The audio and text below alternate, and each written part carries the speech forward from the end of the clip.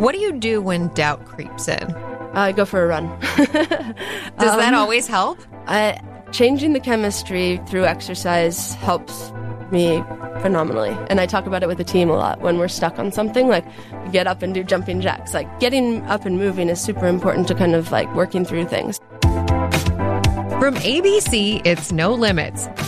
I'm Rebecca Jarvis, and each week we're talking to the most bold and influential women playing at the top of their game, trying to demystify success and what it really takes to get there, and all the trade-offs. Whether you're looking for answers or you just want to hear a good story, you're in the right place. On today's episode, you're about to meet Tyler Haney. She is the founder and CEO of the activewear company Outdoor Voices. And I first discovered it on Instagram. Maybe you've seen that doing things hashtag. That's Outdoor Voices. And in a relatively short span of time, the brand has now managed to stand out and claim its spot among industry giants like Nike and Lululemon. Plus, it caught the eye of some big-name retailers like J.Crew in the process. Here's Tyler to tell you her story. Tyler Haney, welcome to No Limits. Thank you for having me. Happy to be here. I'm really happy to have you with us. I've been following you and admiring you from afar for some time now. I think the first story I read about you was that from the get-go, you thought, I'm taking on Nike and Lululemon. Yeah. I can do this. I actually looked back at my first pitch deck recently, and the first page says, I'm building the next great activewear brand. So ambitious, and people certainly thought it was foolish early on, but here we are. We're making it happen. Where did that ambition come from? You grew up in Boulder? Yes, grew up in Boulder, super outdoorsy town. I have a mom and her twin, so basically two moms that kind of have this go-get-'em attitude and have kind of taught me to always have this kind of unbounded enthusiasm for what you do.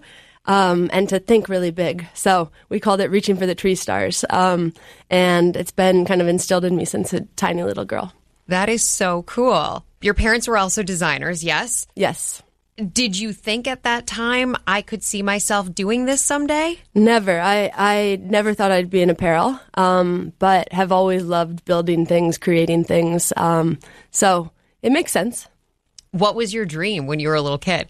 I wanted to go to the Olympics. I played every sport imaginable, ran hurdles, played basketball, rode horses, and was like, I'm going to the Olympics for something. I mean, I was the ultimate tomboy. So I played every sport imaginable. I had a bowl cut. I might bring that look back. I was kind of into it. But I've always wanted to own a sports team. I'm obsessed with sports. The Jayhawks are my team from Lawrence, Kansas. I love the Jayhawks basketball, but I'd love to. My parents went there to KU. Okay. But I love college. I love college basketball. I love baseball. The Mets are my team here. I'd love to own a sports team one day. Really? Mm-hmm. Do you play baseball? No. Did you ever play baseball? I played softball, and I played t-ball, but I wasn't good. But it's fun.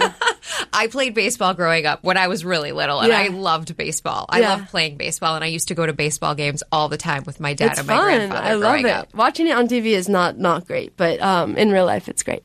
I liked it for the ice cream sundae that I got when I went to I was mostly about the food. Was there a point along the way where you decided, actually, no, I'm not going to the Olympics? We've had a few Olympians here on the show, and you really have to dedicate your whole life to that. Totally. I was most serious about horseback riding. So had actually been the groom for the U.S. team at the World Cup in Germany.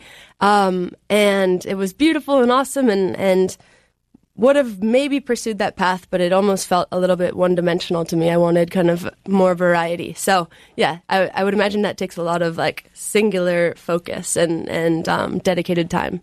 So when I was 18, I think I decided I'm going to go to New York and try something different. And you went to Parsons at this point. Yes. So had you been to New York when you decided to come to the city for school? I hadn't. I took a year off after high school, that was the moment that I was like, I'm not going to pursue either hurdles or horses more seriously, but had always been drawn to the energy of New York. And so my family is mostly on the West Coast, and they were like, are you crazy going to the East Coast? But made it happen and worked in restaurants, actually, for my first year off here before going to Parsons. And why did your parents think it was crazy to come to New York? Our family's very West Coasty, so everyone lives in the mountains or California, and we just haven't grown up spending much time on the East Coast. So they're like, that feels far, you're nuts. But it definitely was the right spot for me. Okay, so you're waiting tables. Is the idea coming into shape at all at this point for Outdoor Voices? Not ahead of school. No, not at all. I found the most valuable thing about being at Parsons was I took a course called Design and Management. So it was actually a business degree, but we got proper training in accounting and kind of finances. And on the flip side, got to learn about Adobe Suite. So like Adobe Illustrator and Photoshop, which was a really nice combo because once you left school, you were able to visualize your ideas, like putting pitch decks together, etc. But I don't remember there being much like jockeying in terms of business ideas in school. It was really like an environment to really learn. Once I left school, it was actually one run on the West Side Highway that the idea sparked for OV. Because I had grown up wearing lots of Nike, loved Nike. It made you feel like faster, than kind of superhuman powers, which is awesome. But when I was in school, I think it was my senior year, I was running like 1.2 miles on the West Side Highway at a very recreational pace. And I looked down and I was like, there feels like some real dissonance here in terms of kind of the Olympic athlete uniform. But me going at like a 10-minute mile per pace. So I said, I want to create an outfit for activity that's comfortable to sweat in, but a little bit more aligned with kind of the aesthetic and like chillness of recreation of the exercise I was doing at that point in my life. What year was this? This was 2013. 2013 is the year you launched the company. Yeah, I think the website launched 2014, but 2013 was like, I was all in thinking about this. And you self-funded it, friends and family money in the early stages. Mm-hmm. So you have the skill set from school. You have the idea. What's your first step? It was all making product. I had no idea how to make clothing. So spent a lot of time in Midtown and a lot of time on Google figuring out pattern makers and the material that I wanted to use. And like there were definitely crop tops that like had only one armhole at the beginning. So I were you sewing them in your apartment or like how is this happening? I had a bunk bed. I took the first shelf of the bunk bed out and I kept my rolls of fabric underneath. And I would do mock-ups just so that I would have something to bring to the pattern makers and be like, hey, this is kind of the cut that I want. But ultimately worked with pattern makers in Midtown to make the first samples. Your product is highly specific around, where there's compression, where there's breathability, all of that. Did you have that sort of fully formed idea back then? I've always wanted to make product that's meant to sweat in. So I wasn't interested in and not interested in making fashion. It's truly product for the activity. So I was very clear on that. And yeah, we would by trial and error, like put on different materials, go sweat in it and see if it worked or not, right? Go for another run on the West Side Highway. Yeah. So how many iterations did it take before you got to the pair and take us to that moment where you realize this is it. This is the one that's going to work. Yeah, I mean, the compression piece is hard. So figuring out kind of where on your body like there needs to be the different kind of compression was difficult. I would say the material development was the most time-consuming part of it. So working with the mill to get kind of the ingredients and the yarns right so that they are really most comfortable for sweating in. But I had my crop top, my two-tone legging, and I felt like I could do anything. And it's actually cool to see customer feedback with that same product now. People feel strong in this combo. They feel like they can take on anything. How did you do that when you were originally looking for the right partnerships? I mean, you talk about the mill, you talk about the pattern makers. Those people can make or break the company. How did you find the right people? I mean, you meet all of them and work with all of them. So it was definitely not the first people that we still work with today. But yeah, I think was it through Google that you were just Googling Yelp reviewing people? Early on, absolutely. And then you start to ask vendors who they work with and kind of deduce from there. Like once we found the material, the right material source, we'd ask them who are the best manufacturers in the world, et cetera. And so kind of link together, connect the dots from vendors. But it's a process. I've talked to other founders about this. It can be complicated in the early days when you're seeking out the best, but the best don't want to work with small vendors. Totally, yeah. So you have to convince them. Yeah, absolutely. We were lucky early on. J. Crew placed a pretty sizable order, 11,000 units, which I remember being like, holy, how are we going to make that happen? And that's actually what I had to raise the initial money for, was to produce it. But these little tiny wins start to get bigger and bigger and bigger, and that traction is real. So it's just part of it. I mean, I wouldn't want to go back to that time. I don't know if I would be able to do it again. But you know nothing else in the moment, you know? Because it's constant anxiety and you don't sleep and everything is about the business. Yeah, it's hard. It's hard work, but it's awesome. And actually, I've been thinking about that a lot recently, is like, how do you be very present and like enjoy the moment, because you get caught up in it, you know? And it's just an awareness. But I've been, fast forward to now, like very conscious of enjoying every day. I've gone through this in my career too. In the early days, when you have a win, it's hard to even take the time to enjoy it, because you think, I have to use this to build the next thing. Totally. You can't actually take that moment to say, wait a minute, this is a really big deal, and let's cheers each other on this one. And that drive is like what ultimately makes founders start things, you know, and make really awesome companies that have great impact. But it is important to, I think, just from a happiness perspective, like find that presence and enjoy the wins or the losses or the failures. I think you want to fail, you want to learn to fail. And it's something that I talk to the team a lot about, is like, expect change and embrace discomfort and like learn to fail, you know? So what's the right way to fail? I mean, fail fast.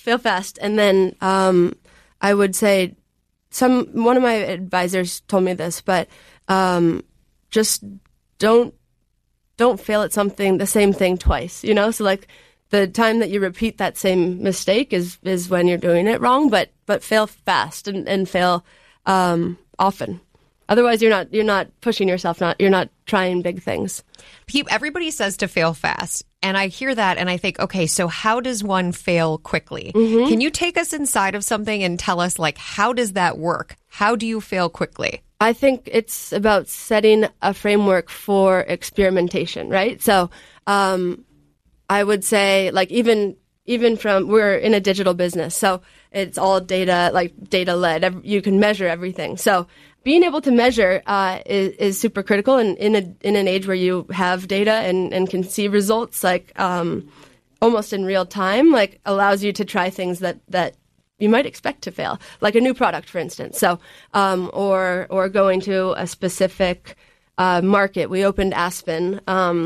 It was our 6th store last year, and a lot of people were like, that seems crazy. It's such a resort town. But we've been able to, from the data, see that it's a very valuable market for us outside of Aspen. When people go back to their homes where they don't, they're not on a trip, like they're a very valuable customer. That said, Upper East Side, we did a pop-up up there and quickly realized that was not our demo quite yet, and so shut that down very quickly. Thank you for sharing that. Yeah. Okay, so you've got the company, you've got J. Crew interested. How did you get J. Crew interested in the first place? Stay tuned for more No Limits after a quick word from our sponsor. Brought to you by Indeed, used by over 3 million businesses for hiring, where business owners and HR professionals can post job openings with screener questions, then sort, review, and communicate with candidates from an online dashboard. Learn more at Indeed.com/hire. There's a lot coming at you right now. Turmoil, tweets, an insane amount of chatter.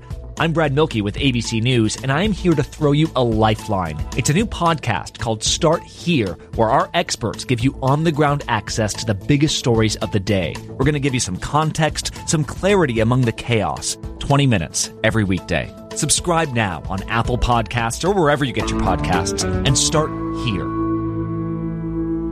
Okay, so you've got the company, you've got J. Crew interested. How did you get J. Crew interested in the first place? They found us, which was lucky. Wow. This woman named Tracy has, she's like the discoverer, and she found us, and thankful to be in New York, I guess, at the time, because we got on a lot of people's radars quickly and happened to get on hers, but they found us. How soon was it that you went out and sought outside funding?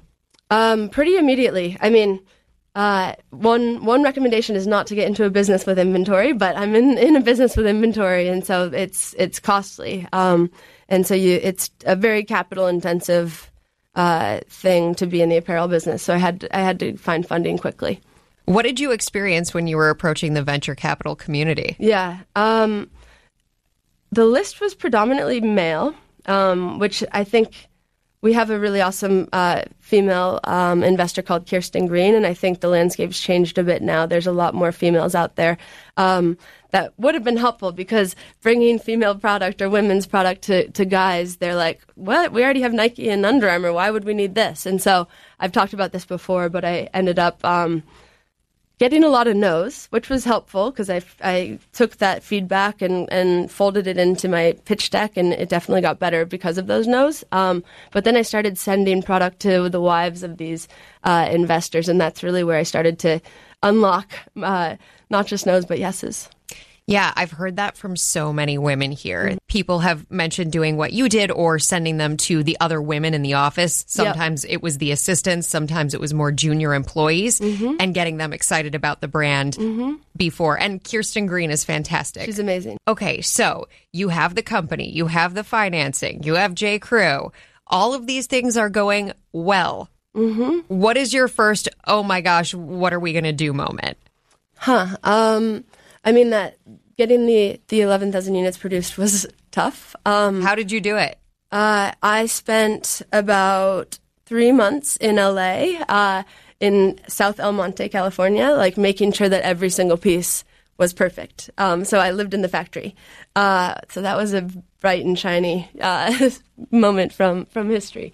Then getting the website up and running was also difficult, but knew that in kind of this time, being a digital first company would be our biggest leg up in terms of the legacy brands had grown initially from wholesale, and then Lululemon relied on retail early on to really start to distribute. And for us, it was being born online.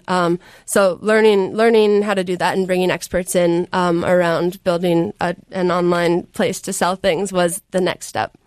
Have you felt pressure along the way from those old stalwarts of the business, the Nikes, the Under Armours, the Lululemons of the world? I'm thankful for them. They've paved the way for me to be able to do this. And I used to be like, I want to build the next Nike, but I don't want to do that anymore. I want to build the next OV. I like that. What was the turning point? What made you decide that? What changed your thinking? That's a good question.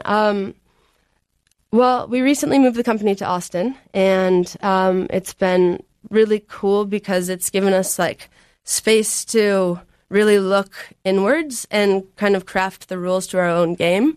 And our most valuable resource is our creativity. So the moment that kind of clicked for me was moving to Austin and understanding like we've got the answers. We don't have to look at others for how to do this. And the growth, I guess, is proof of that.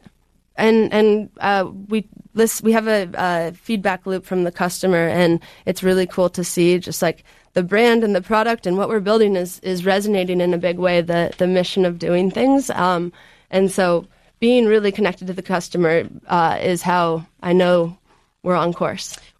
What do you do when doubt creeps in? I go for a run. Does that always help?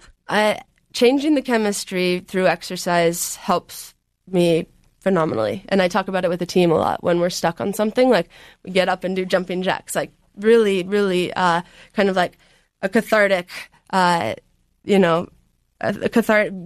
getting up and moving is super important to kind of like working through things. So I very much believe in exercise and changing the chemistry. That's really smart. Somebody taught me when I was younger, when you can't think of a word, rather than just being silent and trying to think of it, you need to spit out as many words as you can, because once you're talking, it'll eventually get you to the word. I love that. Sometimes works. I can't really do that here on the podcast, but in real life, yes.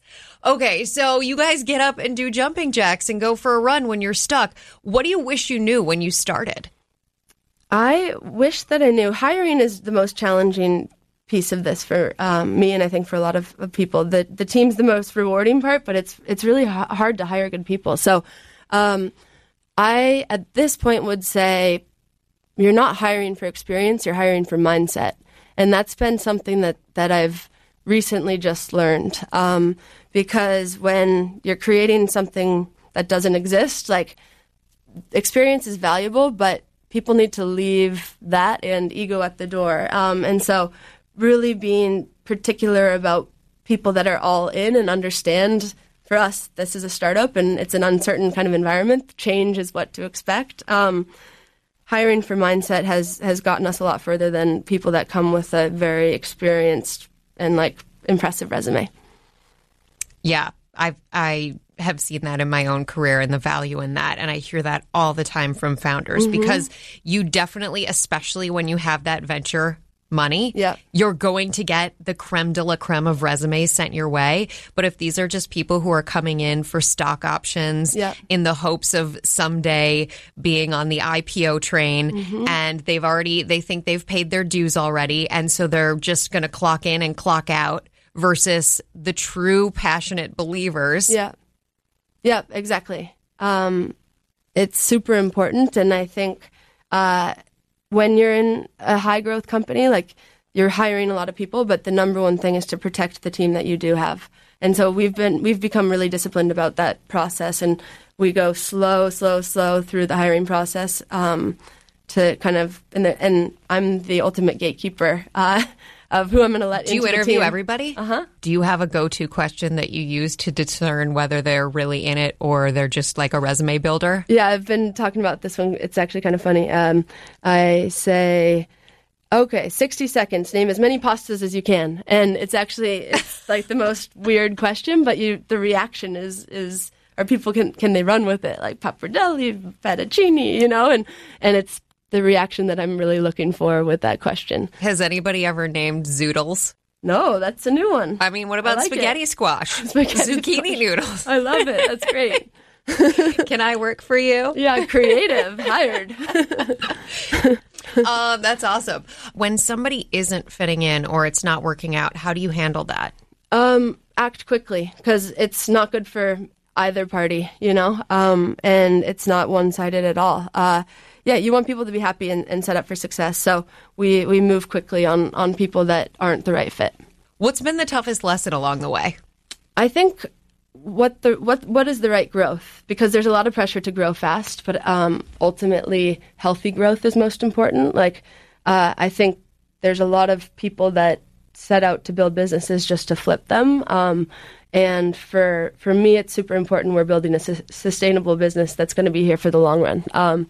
And so figuring out the question to the answer to what is the right growth has been the most challenging thing. And how do you figure it out? I mean, I think there's a lot of companies recently, or actually I've been thinking about this a lot.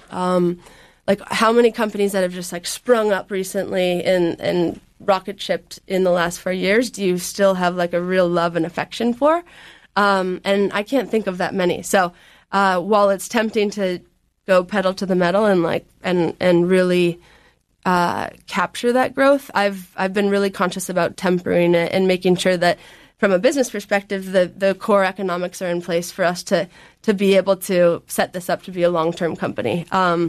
And I don't know what the right answer is yet, but I do think I encourage people not to only think about growth and lean into growth for growth's sake. Well, and in that context, how much of that surfaces around marketing and branding versus a focus on a product that is truly what it should be? Sure. It's all about product. And I actually spent some time with the Tesla and SpaceX team, which was really cool. And they don't have a marketing department. And they believe that if we make like the best possible product, we don't need marketing. And that's definitely been inspiring to me as well. Like, word of mouth and organic has been a big part of how we've grown OV. And so a commitment and reinvestment of your resources into making world-class product, I think is the right recipe for success. What is the worst advice you've received along the way? I think people need to be careful of listening to too many people, So there's a lot of noise, and people are always like, ask this person for advice or ask more people for advice. But ultimately, I think that's dangerous. I think like making decisions by consensus is dangerous. And so really being selective about who you kind of have in your brain trust is super critical, and tuning out kind of a lot of the noise. But I do think a lot of people say like ask or find more mentors or ask people for advice. But I think that sometimes can be, not productive. How did you realize that was bad advice? I started to realize that I wasn't making clear decisions, and it was becoming a little bit like decision by committee, and that's the most dangerous thing for someone running a company, in a CEO position. So you realized this after? Just like we make so many decisions a day, and I just remember like being exhausted by it and being exhausted by collecting like so many people's thoughts, and I realized like, hey, look inwards, you have the answers, like you've got to kind of dial down kind of all of these suggestions and really like come up with the solution yourself. How do you balance that with also creating a culture internally where people feel valued and their opinions count? For us, the culture is very open and curious and totally possible. So we are encouraging kind of questioning and lots of conversation, but ultimately clear accountability, like who owns what, and responsibility is super critical. And that's been something I've had to learn because I am quite casual, but I have a coach that helps me kind of understand how to be a better leader, and like clear accountability is critical for that type of thing. So not being like, oh, it's all good that you missed your numbers or that this happened. Is that something you would have done early on? Early on, just like a little more casual, but as like to grow an organization, accountability is critical. So you have to have a throat to choke, and not in a negative way, but that's how we all stay accountable. So if you could go backwards and see all of this as little Tyler riding horses in Boulder, Colorado, what would she think of all of this? I recently was on Instagram and saw this little word. I'm not really into quotes, but trust the timing of your life. And like I've been leaning into that, and it feels like it allows you just to like walk a little bit lighter. But it's awesome. It's all trusting the timing of your life.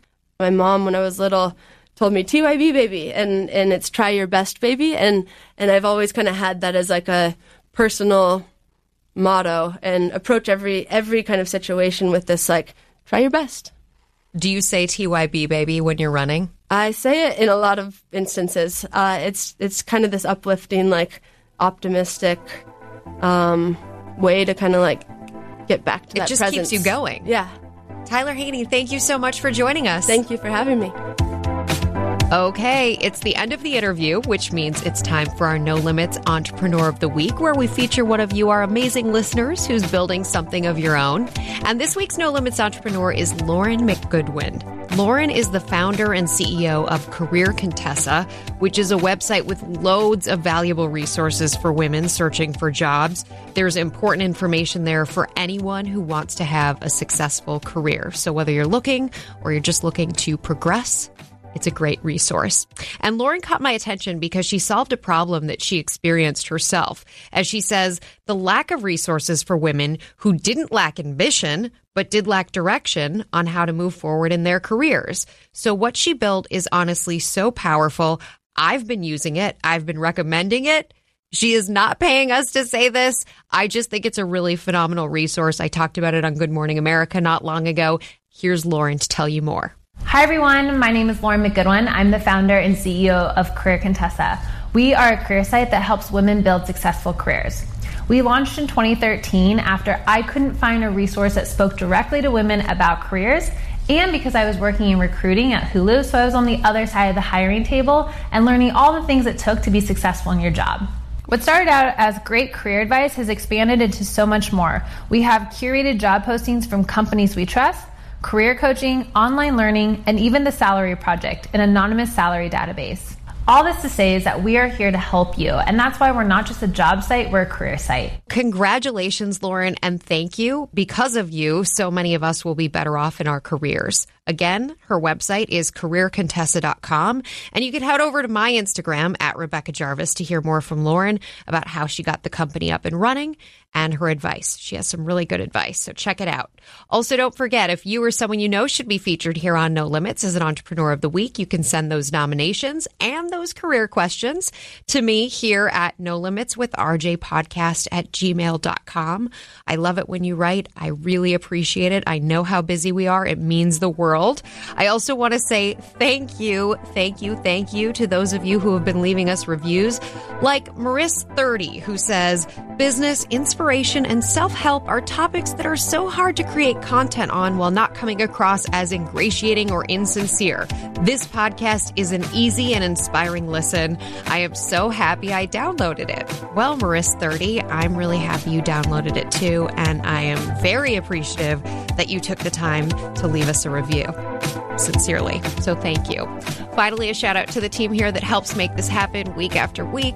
My amazing producer, Taylor Dunn, editor, Michelle Boncardo, research assistant, Annie Osakwe, and the ABC radio team, David Rind, Elizabeth Russo, Josh Cohan, Andrew Kelb, and Steve Jones. Thank you.